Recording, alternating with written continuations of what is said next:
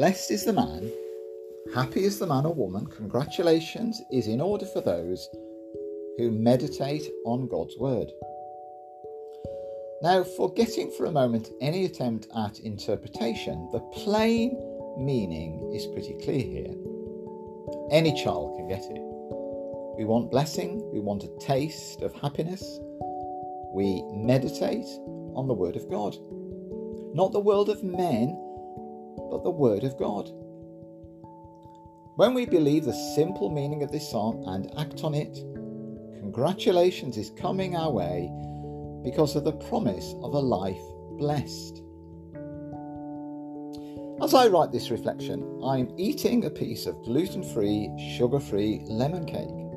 And before any of you turn your nose up, it's pretty good, tastes pretty nice to me. It's so good, I'm taking a bite and savouring it.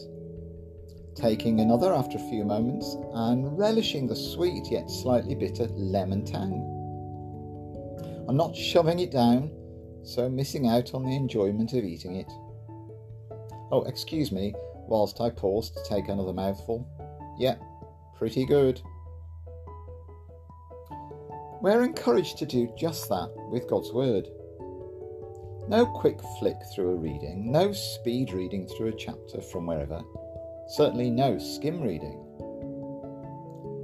If we want to gain nourishment from the words of God, grow in maturity through reading God's words, experience blessing in reflecting on them, we slow down and savour the words one at a time or a phrase at a time. And then even take it with us throughout the day, praying it will benefit us and anyone else we might meet, getting all the goodness from it as a gift from God as we do so.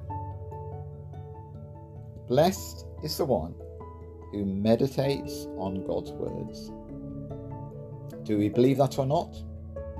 If you do, take some proper set aside time whenever's right for you and do some chewing.